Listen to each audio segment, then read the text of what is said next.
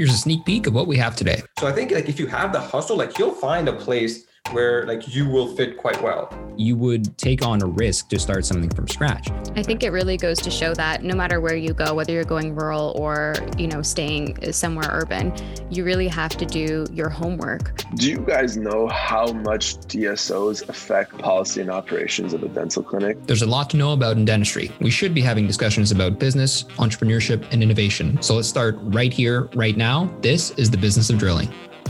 Okay, so welcome back to the Business of Drilling. We're really excited to bring you this episode today. We're going to do a recap of what we've been talking about, and we have special guests, the rest of the DEBI team. So Nima L, Nima N, Bob, welcome.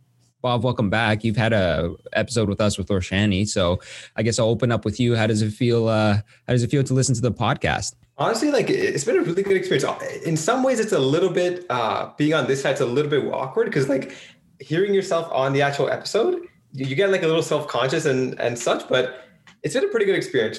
Yeah. And then Nima L, you've been doing all the back end stuff for the social medias and stuff like that. How's that been going? How you finding that you're getting a lot of engagement? Well, it's a teamwork, and it's kind of fun to, take part of it. And at the same time, because I'm kind of like the person for, contact from social media and stuff, when we get that, positive feedback, that's a great feeling. But again, shout out to you guys, the podcast team. You've been great. And then Nima N, El Presidente of DEBI. How's it going, my man? Going well, man. It makes me happy to see what you guys are doing with this podcast. It's been lots of fun. We've been hearing a lot. You're a celebrity now around the school. All of you guys, I hear about everyone talking about the podcast, like Jury, Vlad, Christian, like we love the podcast. So it's hyped to be on it. I'm really excited. It's been pretty cool reception so far. Obviously, like we're always looking for feedback and ways to improve. But it's been cool hearing, different people reach out. Like we've had people reach out from U of T, but the purpose of all of it, was to, really just kind of learn for ourselves and then record the discussions and put it out there. So that's been cool. I think we've learned quite a bit. Jerry, Christian, how are you guys doing? I'm good, man. I'm good. I'm happy to be back for another podcast. I'm also doing good. Also happy to be here. It's exciting to have everyone here. I'm kind of interested to see how it plays out with the six of us. I think you'll be good. I think it'll be a good episode.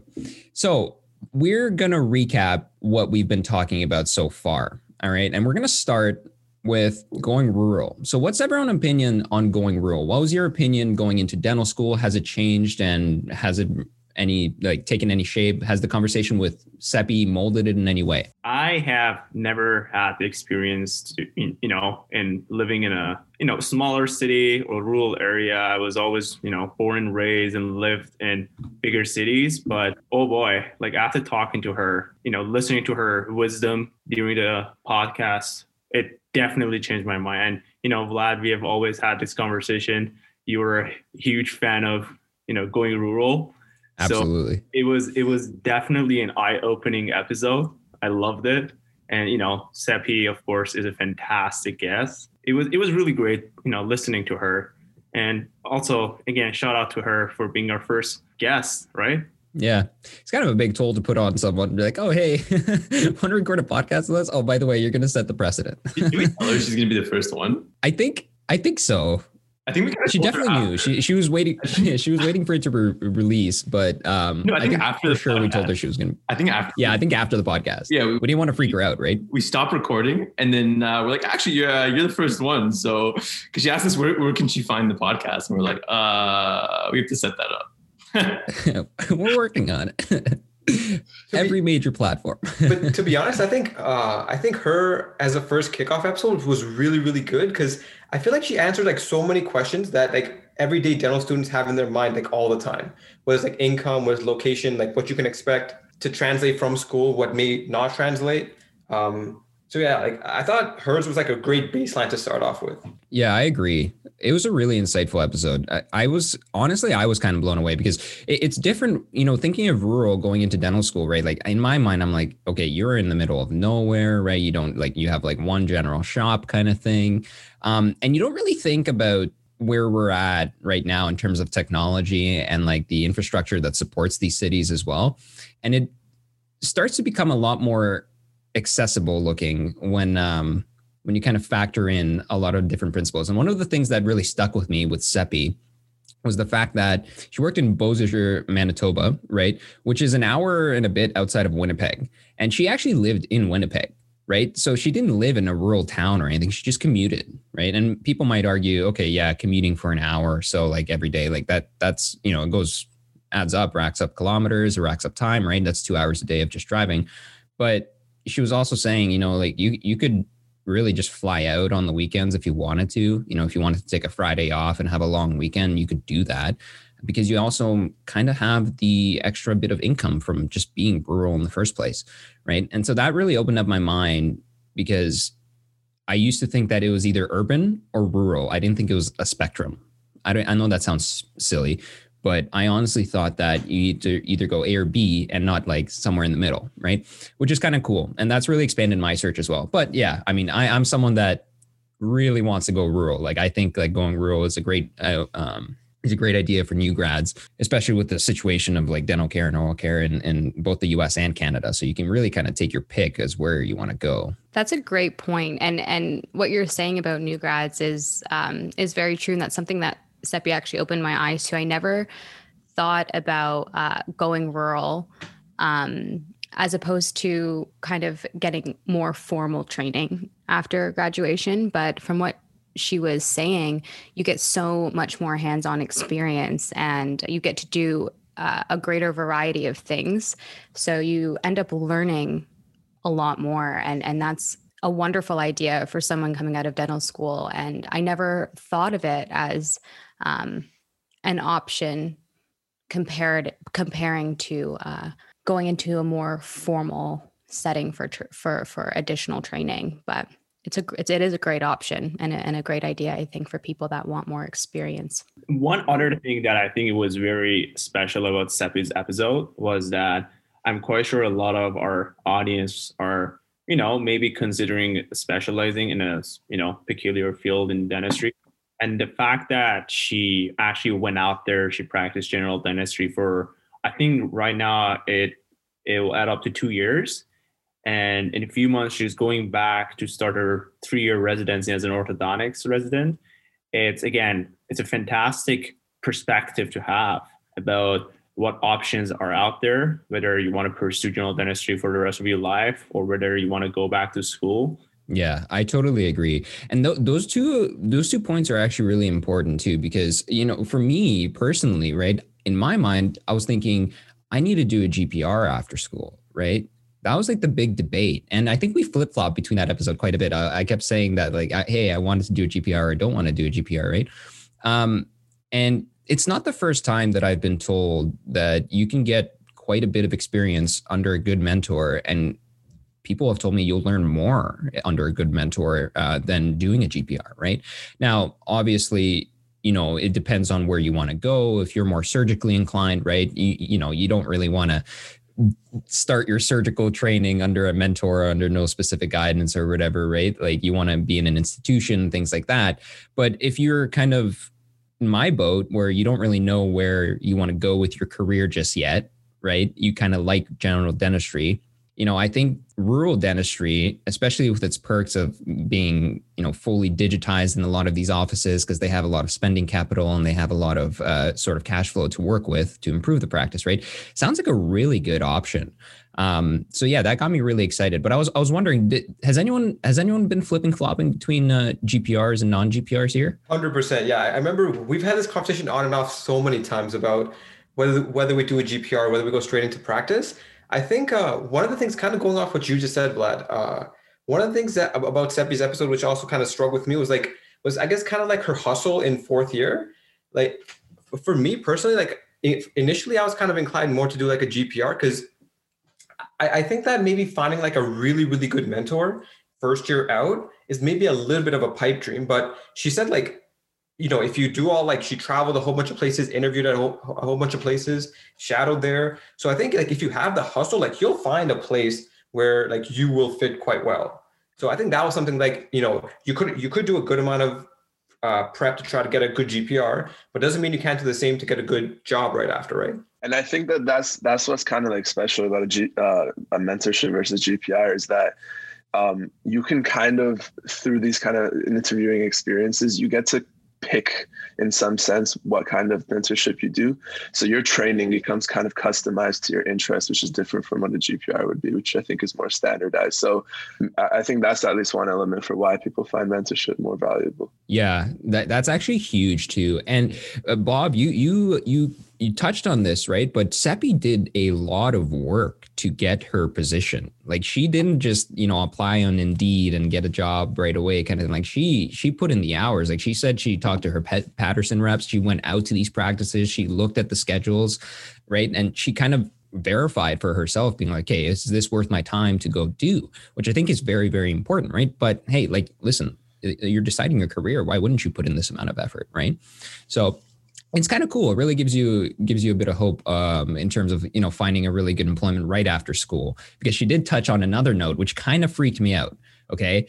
I don't know if you guys remember, but she was talking about an application to an associateship position in Mississauga, right? With like 300 applicants. That's crazy. Can you imagine competing against 300 dentists, graduated dentists, right? For an associateship in Mississauga, where the hours are like, they're not the greatest. Like you're not working 9 to 5, Monday to Thursday kind of thing, right? Like they're probably going to be shift hours too. So you're working like 12 to 8, a lot of these positions that I'm seeing in Toronto, like you work on weekends, Saturdays, things like that. What's your guys' opinion on that? Like, do you really see this going anywhere? It depends. It depends what's going on in your life. Like I know some people that are unwilling to go rural.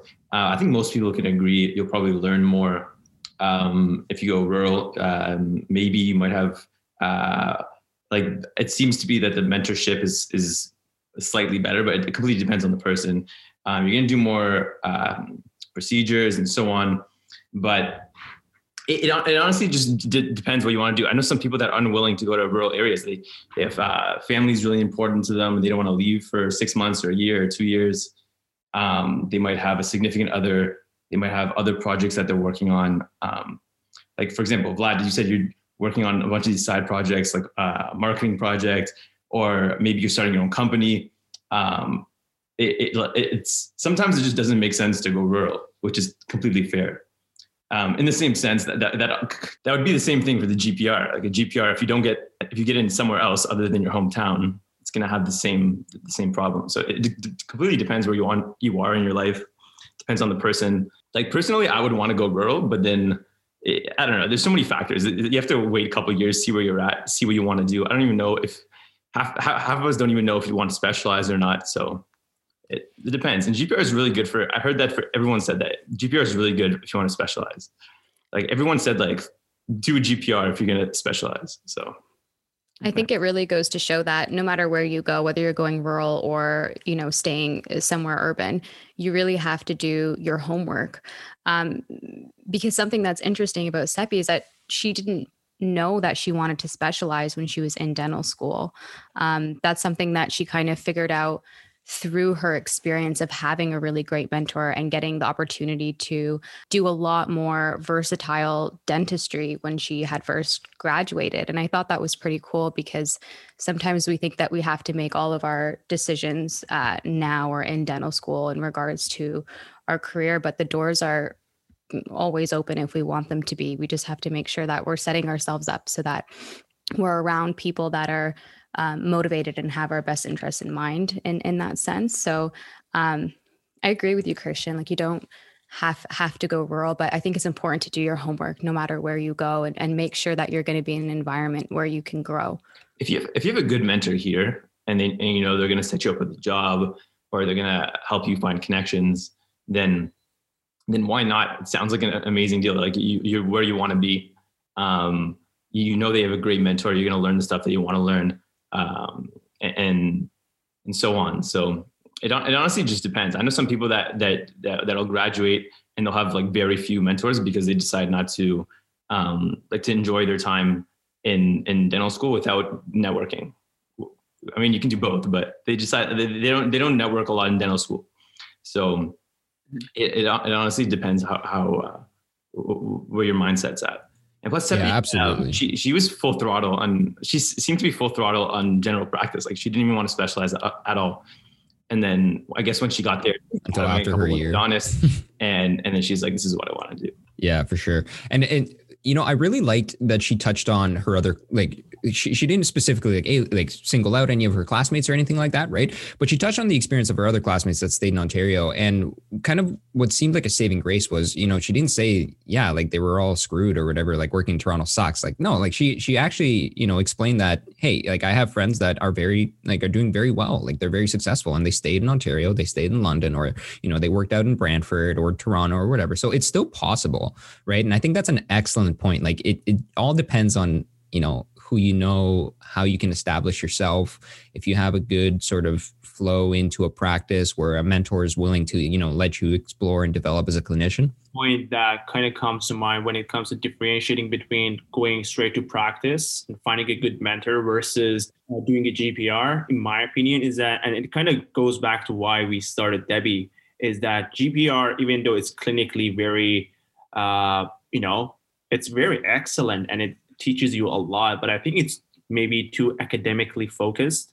But if you're someone that is looking into maybe one day opening up your own practice, maybe going out there and experiencing a year or two under a good mentor who owns their own practice and learn about the practice management, the business side of dentistry, that could definitely be a good bonus to it. Cool. Okay. So let's talk about Dr. Shervin Roshani. This guy has been awesome, right? Like he's been working with DEBI. He's been supporting us quite a bit. He's just willingly coming to talks, giving us seminars. And of course, he recorded a podcast episode with us. So Bob, you were on the podcast with me to record for Roshani. What was your opinion? How did you like that episode? Any kind of points that stuck out to you? Honestly, I would say I love Dr. Roshani. He's like the perfect embodiment of like the entrepreneurial spirit. Like if he wasn't a dentist, he'd be an entrepreneur of some sort. And one thing that I think really gets that really stuck out to me about Roshani was like he kind of kept it going like throughout his entire life. Like that podcast recording was actually like a 3-hour recording where we talked about like finances and like other things in life. The biggest thing that kind of taught me that was like dentistry is like super flexible. He said like after like starting 4 or 5 practices, like he just wasn't interested in like starting like another one after. And he'd rather like, start another like side business kind of thing. But I think that Dr. Roshani, he's probably like the great balance between like having an entrepreneur and having like a really, really good mentor. And I think like one thing that he really kind of told us after, he's like, I really wish we had something like this when we were starting out. And we've gotten that feedback like across the board from the professionals we've worked with. So yeah, I thought he was a great guest. Yeah, like he was a cool person to talk to. So just to kind of recap his story, right? Like this guy graduated dental school and went into an executive MBA from U of T right away. So this guy is very business driven, right? And he bought practices right off the bat after doing like 10 associateship positions, which was kind of insane to hear. Like in like a year and a half, he did 10 associateship positions. And I'm the stats might be off on that, but he said like it's really important to get a bunch of experience, which is the first kind of note, right? I mean, like when do you know you're ready to buy a practice, right? And this came up in the later episode with Sina, which we'll get to, but Roshani kind of embodied the concept of making sure that you're able to sustain your practice workflow before you get into practice ownership. Right. And I've heard this quite a number of times on different podcasts, different forum discussions, right? People think that, okay, I can buy a practice that's, that cash flowing at like, 800, 900,000 or whatever, over $1 million. Okay. Can you do enough dentistry to support that cash flow? Or are you going to tank the practice for a bit while you learn? Right.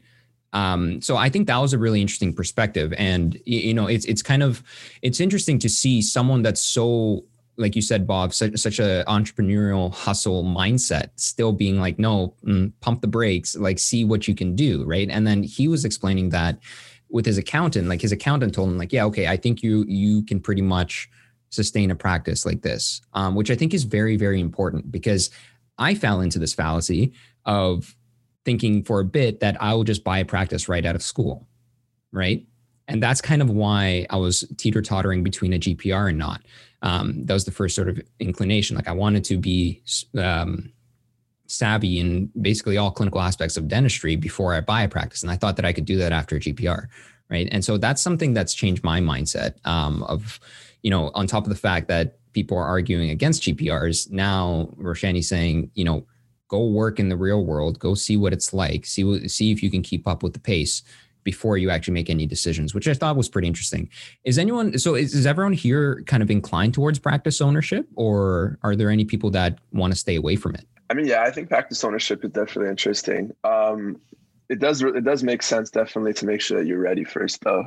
I mean, Shervin really did make that kind of apparent, because I also always used to think like right after graduation, I want to get into it, but it really doesn't make sense, because on top of the learning curve of learning how to manage that practice and figuring all those things out, trying to keep up with the patient flow is a lot. And I don't know really, and maybe you guys can share your thoughts on this, but I don't know how smart it is to kind of buy into a practice and right away, as you're new, also bring in an associate or something like that, because maybe you're not even ready yourself to be able to lead the associate and lead the team and get stuff going the way you want it to go. So it seems like kind of more of a catastrophic situation than a good one. I think everyone's like, not everyone, but a lot of people are in a rush. Like they're like, okay, I'm eager. I want to start my own business. I want to start my own clinic, either from scratch or buy it off someone and get ready to go. What I don't really see that as a great option. It's because how do you know what you want unless you go around, see other dental clinics, see how they function? How do you know a good one from a bad one? Like there's probably some stuff that you see from shadowing or from being an associate that you wouldn't know unless you're there for a few weeks. You're like, this is not what I want in my practice. So yeah, taking a year, 2 years, 3 years, 5 years, however many years you want to take it easy, be an associate, learn from other people. Maybe you have more time now to increase your clinical skills through continuing education or whatever it may be. And then whenever you're ready to start your own practice, knowing that you fully understand how a practice runs, you have a lot of the clinical skills that you need, where you don't need to keep referring or bringing associates who do know how to do these certain procedures. And yeah, so I don't think there's a huge rush.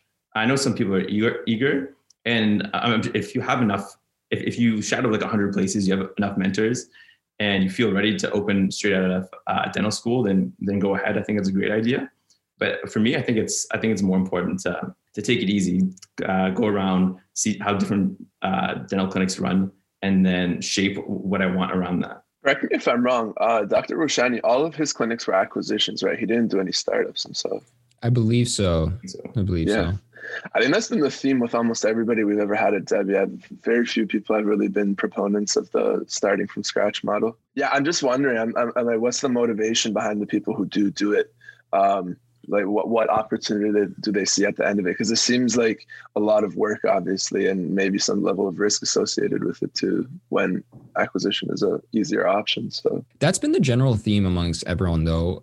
They're not explicitly saying like, yeah, buy, but everyone's kind of highlighting the benefits of buying an existing practice and contrasting them to the cons of starting a practice, right? Rather than talking about the benefits of starting a practice, which I find pretty interesting. So it's kind of like, it's almost a perception within the community of being like, yeah, listen, it's hard. There's a lot of competition, especially in urban centers, right? So you would take on a risk to start something from scratch. That being said, do a couple of quick Google searches, right? And Stats Canada has statistics on business loans.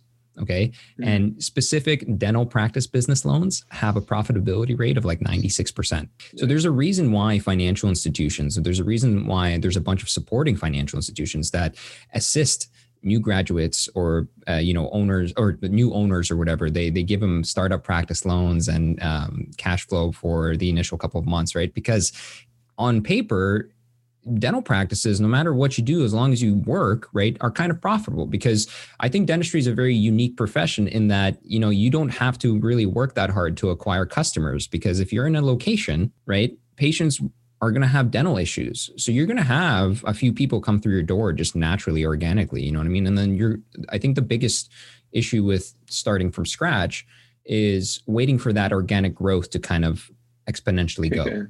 Right. Yeah. Absolutely. Because I mean, and we even just went through this lecture in patient admin, right? Like you can't specifically advertise that your services are better than another person's services or whatever, right? So like marketing in dentistry is a hard thing to do, all right? You kind of have to find unique ways around it. But yeah, I think that's the biggest sort of downside is just you're starting with very, very small amounts of cash flow at the beginning and kind of building up, and it's all going to be dependent on you. But no one has explicitly said not to do it. Yes. Right. I think that is true. I think this is one of the things where it just depends on you, what you want to do. Do you want to take over a completely like already successful practice and continue what they're doing? Or do you want to start your own thing and like make it your baby, you know, like you can design it your own way. You can choose the location. I mean, you can choose the location when you buy something, but you can everything you do is going to be organic. It's going to be what you decide. And that's like attractive to a lot of people. You know what I mean? It's also like Absolutely. a product. It completely depends what you want to do. Yeah. And I'm sure there's a little bit more risk when you're starting your own practice, but it's also, there is pros and cons. It does seem like more people are like, you would just buy a practice, but at the same time, it just depends who you are. It's a lot more work. So I wonder if there's other factors as well. Like I would imagine that buying a practice that you're acquiring versus starting a new one, the acquired one would actually cost more because you're paying for the patient base and all that stuff too, on top of the equipment and location and everything. But at the same time, I can imagine that maybe banks give loans easier if you're acquiring because there's a proven track record of income at an acquired one. So these things kind of balance out in their own way. But I did have one kind of article that I read that I want to share with you guys that kind of relates to this. So basically, the article was kind of about Canada and its current population situation. And they were saying that especially with COVID, population and growth in Canada has slowed a lot. And overall, like it's known, Canada has a really tiny population for just where it's at, like stage in society, and for the amount of economic potential it has. And they want to grow it more. So I've seen articles saying that they're trying to pump up the immigration numbers post-COVID to try and bring more people in. How feasible that will be post-COVID when whatever the economy is going to be like, I don't know. But whenever it does come in, which I think eventually it will start kicking in, the combination of more people flowing in combined with the living costs that are like obviously huge in Toronto, Vancouver, all the main urban centers, I feel like that's going to drive a lot of people to the places that we currently call rural and make them not so rural anymore. So then maybe going and investing in a rural location now, if anything, as a long-term plan can become something that will really, really pay off because you're kind of like the pioneer who's kind of setting things up there. So that's also something to consider. I just wanted to bring that up, see what you guys' thoughts on that was. That's a cool point, actually. And just to kind of add to that too, Nima, so on top of those articles of Canada's population growth and the expectants and stuff like that, do you guys know that in Canada, the career outlook for dentists is very good, right? Because there's a lot of boomer generation dentists that are on the brink of retirement, right? And yeah, they're working later. Yeah, they're working past 65. They're working into their 70s and stuff like that, right? But eventually, right, they're going to step away and going to start to retire. And it just so happens that the majority of dentists are in that older generation, like someone like the 55 to 65 age bracket or whatever. There's a lot of dentists in Canada that are in that age bracket. And because of that, Stats Canada is actually predicting a dentist shortage. So there's not enough dentists that are projected to be by 2028 or something like that, which is kind of crazy, right? Do you know how long? That might be true, but not in Toronto. Not in Toronto. It'll probably even out in Toronto. So that's what I was going to bring up. I'm like, coupled with the immigration stat that Nima was talking about, right? And then just these kind of baseline population demographics, right? What's going to happen with dentistry? Like, what are your guys' thoughts? Like, I think Nima's onto something too about the rural, right, being expanded. Because I mean, I actually was just, this was a funny article. It's a bit off topic, but I saw a shed in Toronto, like, I'm not even joking. It's like a 1-car garage shed in Toronto that sold for $750,000. Okay. That's crazy. Right. So the housing situation is just insane. And the housing situation is going to dictate the population movement. Right. So I think for sure that rural and like you're definitely seeing expansion of the population into different areas within Canada for sure. Like you have Sudbury in Ontario, shout out to Sudbury, but that's not a city that people normally think that they're going to go live in. Right. But you see a lot of people moving there now, which is kind of interesting. But yeah, what's your guys' opinion? Like, do you honestly, so do you see, from just like from word of mouth or whatever, like what are you guys thinking about the current job state of dentistry? I have a question to you about the thing you mentioned. Did they mention in that article how long this shortage is forecasted to last for? Yeah, let me pull it up. Actually, I think it's by 2028. Because the reason I'm saying it is, I actually noticed this the other day. I was talking with Nima about it, but I realized just by looking at the numbers of dentists in Canada and the number of dental students and number of graduating students, the total number of working dentists totally doesn't make sense with the current school sizes. There's clearly been a huge increase in the number of people getting accepted into dental schools. And I feel like that's going to feed into a big increase into the number of dentists overall.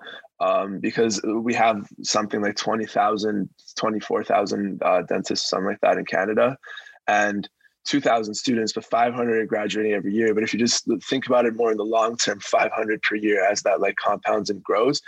And the career span of dentists, it easily can go up above 20,000. So I feel like they're kind of planning for that in advance. I mean, to compensate 100%. For with the student populations. You also have to take into account like things like the Atlantic Bridge. So we also have some dentists that are being trained in places like Ireland and Australia and the United States who their degrees are recognized here too. And I know that there's been an influx of them coming in as well. So that's also interesting to see how that's going to play out. For sure. Good yeah. Point.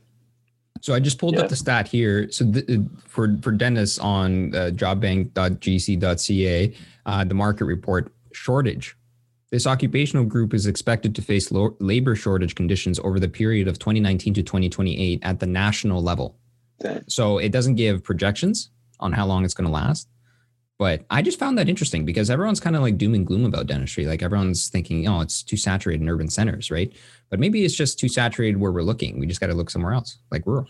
And again, about rural dentistry, I think what COVID kind of showed us and magnified what the society was capable of is that because of the help of technology, like Zoom, people would probably be more willing to go to, rural areas with lower cost of living and still have a good job and just do their job online. So I wouldn't be surprised if the population in the next few years would move more, to rural areas, and which is again a good thing for the future of dentistry, I guess. I think like we're kind of seeing that now already, like in London. But another thing I remember from the podcast and kind of an inkling into this whole practice ownership debate was the emergence of DSOs. I remember on the actual podcast, like I had like an aha moment when Roshani like flat out said, yeah, if I was going to buy a practice today, I would 100% go DSO just because it's so much more convenient. And I think the thing that kind of turns people off maybe about practice ownership or the potential of it is the time contribution. It's just so much time that you have to organize everything. And if you can get maybe a DSO to subsidize that or take over majority of the administration, it just makes it a very, very feasible option. Because one of the things about dentistry, kind of like we said, is like the flexibility of it. And if you do kind of go all in on a practice, like a lot of your time is taken away. I remember Dr. Mon on our very, very first seminar, he's like, I can't go on a vacation without having to deal with something back at the practice, right? So I think the emergence of DSOs, like in the next 5-10 years, that I think that'll play a pretty critical role in the next wave of dentists deciding if they want to be practice owners or not. Yeah, for sure. I do remember that now. Actually, same boat here, Bob. I was kind of like, oh yeah, that's actually a really good point, right? Like Roshani was basically explaining that the administrative side of practice ownership can be quite tedious. And if you're starting from scratch and you have the option to, buy in through a DSO, through a partnership where you're still maintaining clinical ownership, but they're helping out with the administrative tasks, it was kind of surprising to see someone like Dr. Roshani kind of say, yeah, like, listen, like it's smart to kind of go down this route. You don't know anything and they know a lot, right? So why not? Okay, let's segue into Dr. Omid Azami. I was really excited to have this guy on because, he's the newbie dentist. It's a cool podcast. I've listened to it quite a bit when I got into dental school. And it was fun having a mini star basically join us and share his opinions. But I wanted to touch on this because he's a person that kind of fits the characteristics of what Juri mentioned of being, considering these schools that are abroad, because Dr.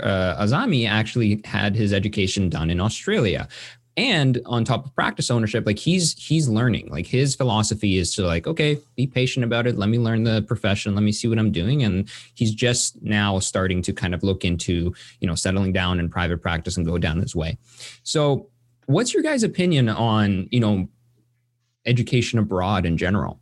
I think it's really cool. It's interesting because you're putting yourself in a new place, and I'm sure every single country and every single region does it differently. I've heard, and I'm honestly not that informed on this. I've just kind of heard through conversation, but apparently in Europe and places, the focus of practice is on different things. Like in one place, it might be more preventative. In other place, it might be more on surgeries or something like that. I think actually it was Nima El who was telling me about this and the difference there. I might be wrong about that, but yeah, I mean, it's a different perspective. And then when you learn those things somewhere else, the fact that a lot of these countries let you move between them, like I'm pretty sure between Australia and Canada, you can practice. You get to kind of bring these different principles to different places and try them out and combine them. And I think that's really valuable for sure. Yeah. What actually surprised me, and I didn't know this, but Dr. Azami, he kind of explained that dentistry is different in Australia. Hygienists aren't really a thing. I was literally right? Like that, wasn't that kind of shocking? So it's very common for dentists just to do the hygiene in Australia, whereas here in Canada and the US, and I'm not sure what it's like in in Ireland or New Zealand. I don't know if anyone knows about that and can touch on it, but right, it's kind of almost like a shock because Dr. Zami said that he came back to work in Canada for, I think, a year or a year and a half. And he just worked around different practices and he hustled. He did the new grad hustle, right? And he worked at different associateships and things like that. But ultimately, like his big point was the difference between the two countries in practice was very different. So, where I'm trying to get at with this is if you're someone that's kind of adventurous and wants to say spend a year in Australia, that seems like a cool idea. And it's cool that you can be a dentist. But I just think that, you really have to consider the fact that the practice of dentistry might actually be quite different between the two countries, which I didn't know and I thought was interesting. A very quick point about that, about if someone is adventurous, is that, again, I don't have the exact numbers on this, but I've had a few colleagues who were graduates of countries outside of Canada. And one thing that I noticed from talking to them was that when you graduate from a Canadian or from a US dental school and you end up going to some of the more wealthier countries like in Middle East, like UAE or Qatar, or when you go to, like, for example, Singapore, because you are a graduate of a North American dental school, and it is probably something for anyone who is interested to look into, your income is substantially higher. Again, I don't really have the exact numbers on this, but it was something interesting. Like, it kind of, tickled me to think that, maybe for a few years after dental school, maybe I don't want to experience the harsh winter in Canada and I want to go to Singapore or somewhere like that. That's actually nice. One of the coolest ideas in dentistry, right? Like, I don't think people really consider the fact that you can pretty much, especially if you're a graduate from Canada, US, of course, like graduates from Australia and Ireland, right? They have reciprocity agreements with Canada and whatnot. But, specifically in our situation, we can pretty much go anywhere in the world if we really wanted to, right? And it's not an uphill battle. It's different than, having your education done in Singapore and trying to come to North America. We're from North America trying to come to Singapore, and that's kind of cool. It opens up your sort of options. Yeah, back to the doing your own hygiene in Australia. Mm-hmm. I heard in Canada, when you start your own practice, you don't have enough money to hire a hygienist or to fill that void in your office. So a lot of dentists, when they open their own practice, they honestly do their own hygiene. So it's a good skill to be an expert in, especially if you're a dentist starting your own practice, and you don't have money to hire your own hygienist. Also, there's differences in Australia and here in terms of dental insurance. Apparently, it's a lot better in Australia because they don't really deal with dental insurance as much. and then they just pay you money straight up. So that was one thing that I found interesting as well.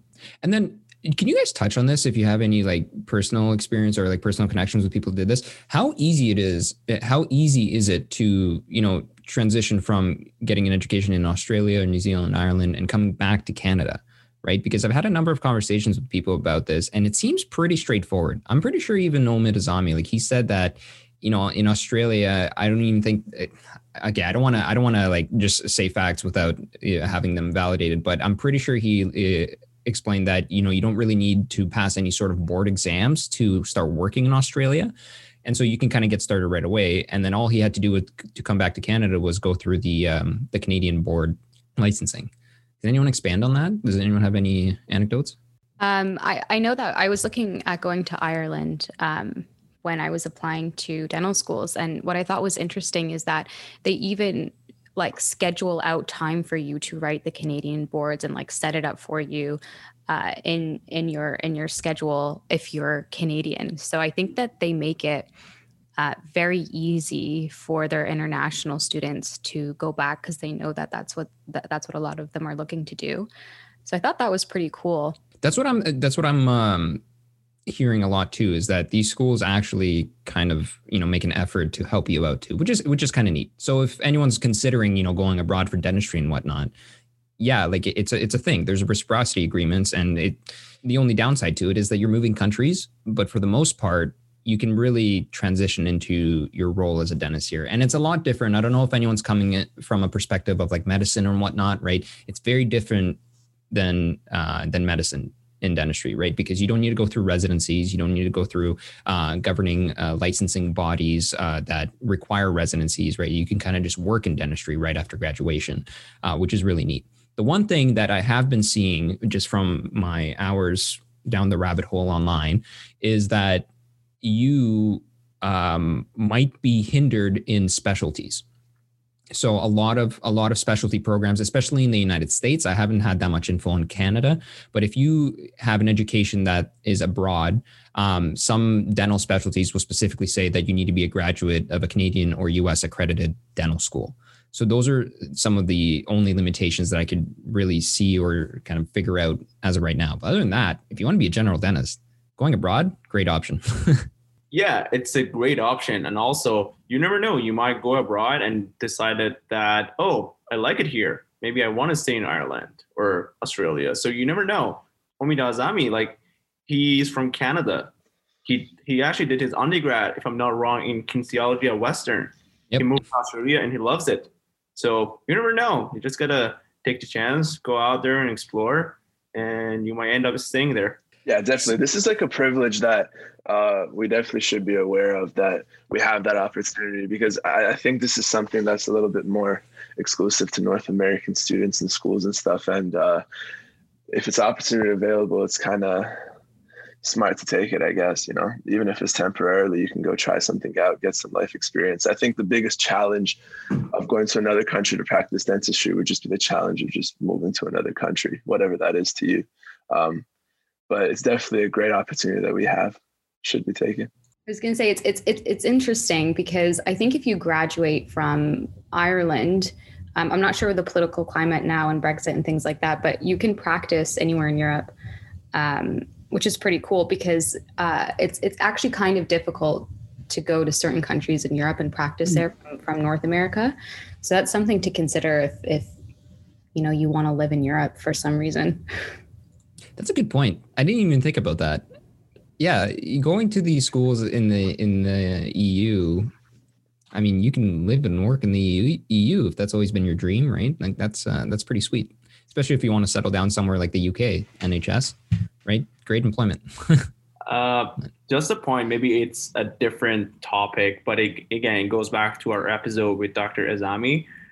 Listening to that episode and about his experiences kind of reminded me of my other conversations with other dental entrepreneurs, is that if you're a dentist, the flexibility that it offers, it means that you don't necessarily need to have your own clinic necessarily. You could be an associate, but have side hustle on the side. Like Dr. Azami, he has CPD junkie, or like I've had conversation with other dental associates. here in Canada who are running, bunch of startups on the side. Again, I think dentistry, it's very unique in the sense that it allows you to venture into different areas if you're interested in them. And it kind of provides you with some sort of financial backing to actually venture in those areas with less anxiety, I guess. For sure. Yeah, lots of opportunities with your degree. So if you want to take advantage of it, just go for it. Okay, let's talk about Sina and Miri. This was honestly a super insightful episode. I don't know if the information got across in the recording because we did talk quite a bit with Sina, and we had a lot of really good insight towards DSOs, working in DSOs, kind of the pros and cons. So does anyone want to start off on that? Any kind of burning opinions? I think one of the cool things about Sina was that he made me really want to be self-reflective and ask myself what my own limitations and what my own strengths are, because there are a lot of benefits and a lot of cons for both of these things, but it really is dependent on who you are as a person. I think sometimes we forget to stop and ask ourselves not only who we are, but what we want in the future and if that's feasible or not. So I thought that was something that was cool, because often we're, reading articles and getting a lot of other people's opinions, and we forget to stop and ask ourselves questions. Yeah, 100%. I had a very similar experience. I remember I was driving to Toronto from London to visit my family, and I was listening to that episode, and literally I had to stop it when he was talking about, considering our own strengths and weaknesses and where our talents could fit better. And literally I had to stop it and just think about for a few moments.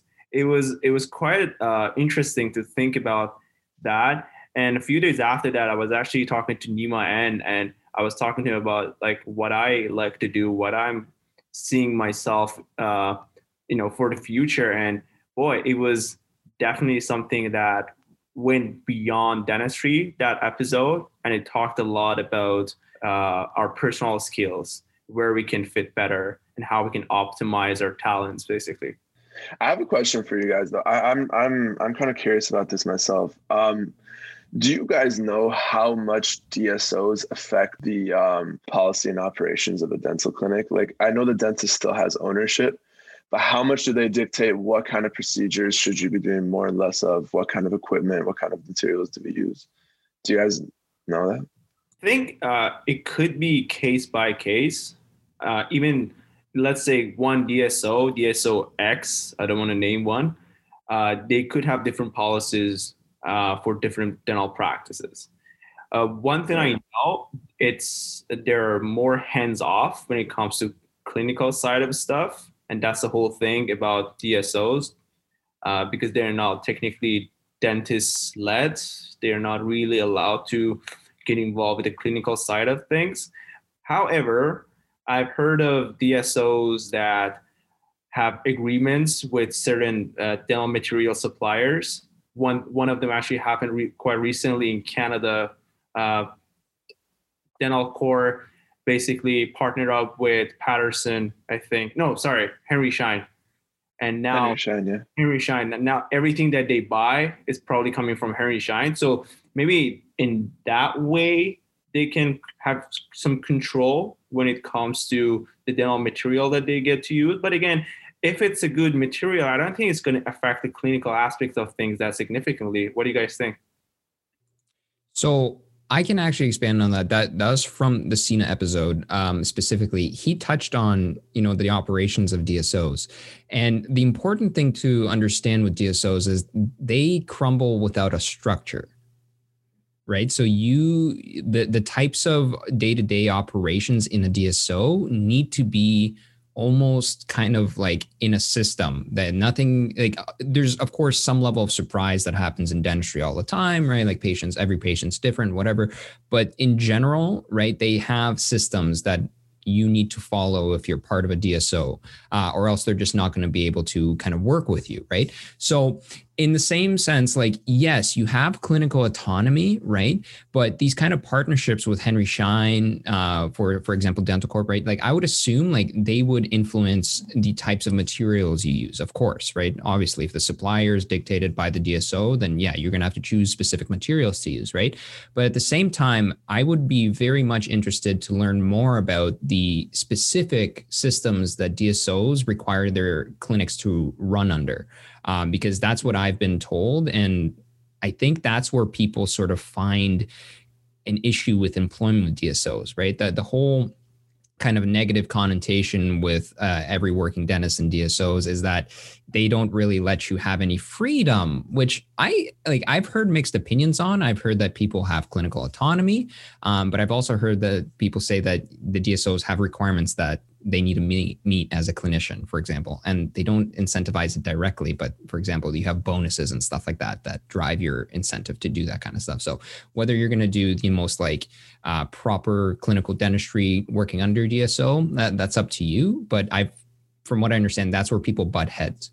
From what I've heard and talked to people in the States, pretty much like the last point that you hit is like bang on. People who actually have worked in DSOs for a little bit and then maybe ventured out, what they found was like they have like these monthly requirements to kind of hit. And if your patient base that's coming in like just doesn't require that, that's where it gets a little bit murky in terms of like, oh, like, do I do this? Do I not? And I think that comes down more to the dentist than it would to the actual DSO, because like it's your license. Like at the end of the day, it's all on you. But I think that could be one thing that might turn a few people off the DSO bandwagon. But yeah. Absolutely. Yeah.